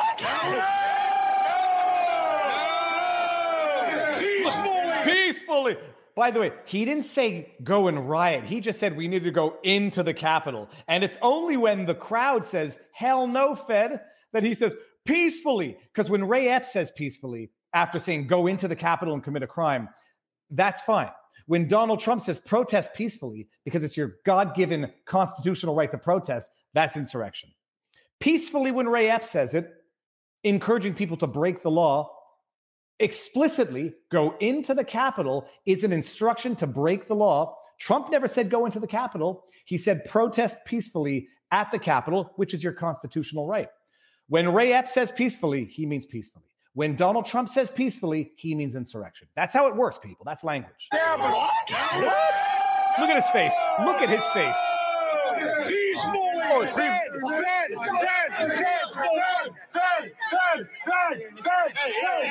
Oh, peacefully. Okay. By the way, that was the day before. This is the day of. Grab the word. As soon as the president's done speaking, we go to the Capitol. And by the way, and there was more. That's all I could find on such short notice. And there was more. Because was it The Intercept? Oh, geez. It was Darren Beattie. Revolver. Revolver did possibly the greatest breakdown of the only two unindicted conspirators. There was him, Ray Epps, and Scaffold Man. Two people intricately and intimately involved with the events of that day. For some reason, the only two to not face charges. Ray Epps was on the FBI's most wanted list in the week or the wake of the events. Magically removed. Never faced a charge. Scaffolding guy, I don't know if they've identified who that guy is. Never faced a charge. Okay, we're back in here. Let me just see if there's anything else that we want to get to before. Okay, get out of here. I got it. Okay, let's see here. Little Adams is a serial liar. All right. That was Adam Kinzinger. And then just some, amazing stories. Science is amazing, people. Transgender man gives birth to non-binary partner's baby with female sperm donor. I just made the joke. I'll bet you $100,000 the transgender man who gave birth to the baby is a biological woman. I guarantee you.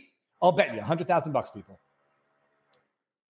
And then that's it. I watched Total Recall on New Year's, and these were my resolutions for New Year's. And then that's it. All right. People, 2023 is going to be an interesting year. There is a shift in the zeitgeist. I can feel it. I can see it. And it's becoming apparent to everyone. That being said, hold on, Winston, wish everyone a Happy New Year. Happy New Year. I love you. A smelly face. That being said, the road to truth, oh God, got a hair on my face. The road to truth is a long and arduous road. And let me go back to vivabarneslaw.locals.com and see what's going on here. Hey, Viva, what's up? Happy New Year from Mr. Mike. I am back. Hopefully I was well insulted after having to leave, says Lord Justicost. Dude, what's going on in the chat in Locals? It's going to be a very interesting year. Some say make or break year. It's going to be a make year. People are, I hate the expression waking up. People are getting wise to what's going on. People have had enough with what's going on. People have had enough, I think, of deferring their autonomy, their freedoms, their constitutional rights to the whims of teapot dictators. Is that the expression? Of teacup dictators. Three things cannot long be hidden: the sun, the moon, and the truth, Buddha. And we are entering the phase of this roller coaster now where the truth is going to come out. You can't hide it forever. You can't spin it forever. And you can't shame people into silence forever. And I think it's going to be a good year. That being said, Nietzsche or Kierkegaard, I forget which, be careful when battling monsters, because when you stare into the abyss stares right back at you, and you do not want to become one of those monsters, one of those ghouls that actually laments in the suffering of others to say that they somehow deserve it. You don't want to become those people. And there's a reason why those people see that in other people, because it's true of themselves. It's how they view the world. You don't want to become a monster. You don't want to give the people that you are battling, the powers that you are battling, the pretext, the excuse that they need to do what they want to do. January 6th anniversary is coming up. Matt Christensen, who I follow on Twitter, I think he was asking whether or not he should go down to go down and protest, having seen what they did to people in the past. Show me the man, I'll show you the crime. You're taking your own chances by doing that. But whatever you do, don't give them the pretext, the excuse that they are looking for to do more of what they want to do to you. You give them the pretext, you give them the justification, you lose and everybody loses. Like I always say now, it's my thing. Conduct yourself in a manner that would make your parents, your children, and your pets proud, and you can do no wrong. Now, what time is it and what day is it? It's noon on a Tuesday. I'm going to go get some sunlight, some exercise, some food. I haven't eaten breakfast yet. Thank you all for being here. It's great to see everybody again. Happy New Year. Resolutions are arbitrary, silly things, but they have some meaning. Pick something good. Be realistic and don't set yourself up for failure. Do good in the new year and keep on keeping on. I'm going to end this stream because I'm going to play it out with what? Cooking, fishing, GoPro. Let me see what I can get here. All right. We'll just do a fun seagull steals my GoPro. I think that's a good one. Or do I do... Hold on. We'll do the seagull stealing a GoPro. It's fun.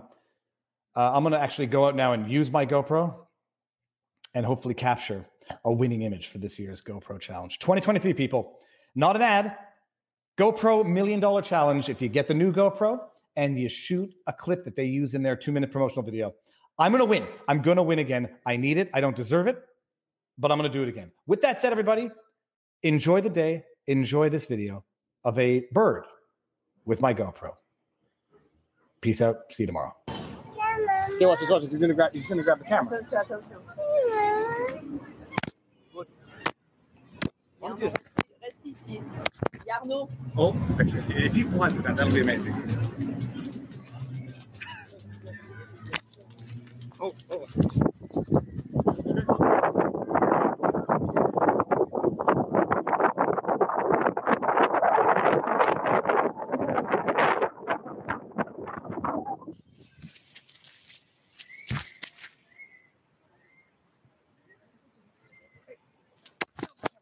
Get off my camera.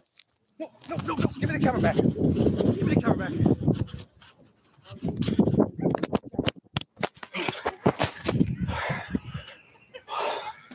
I got it. Here. For your work. Oh, come on.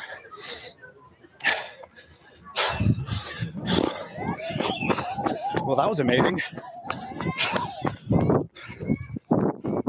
That's going to be on YouTube. Okay, guys. That is going to be internet history. What do you have to say? That's what you get for doing monkey bars. I did it first.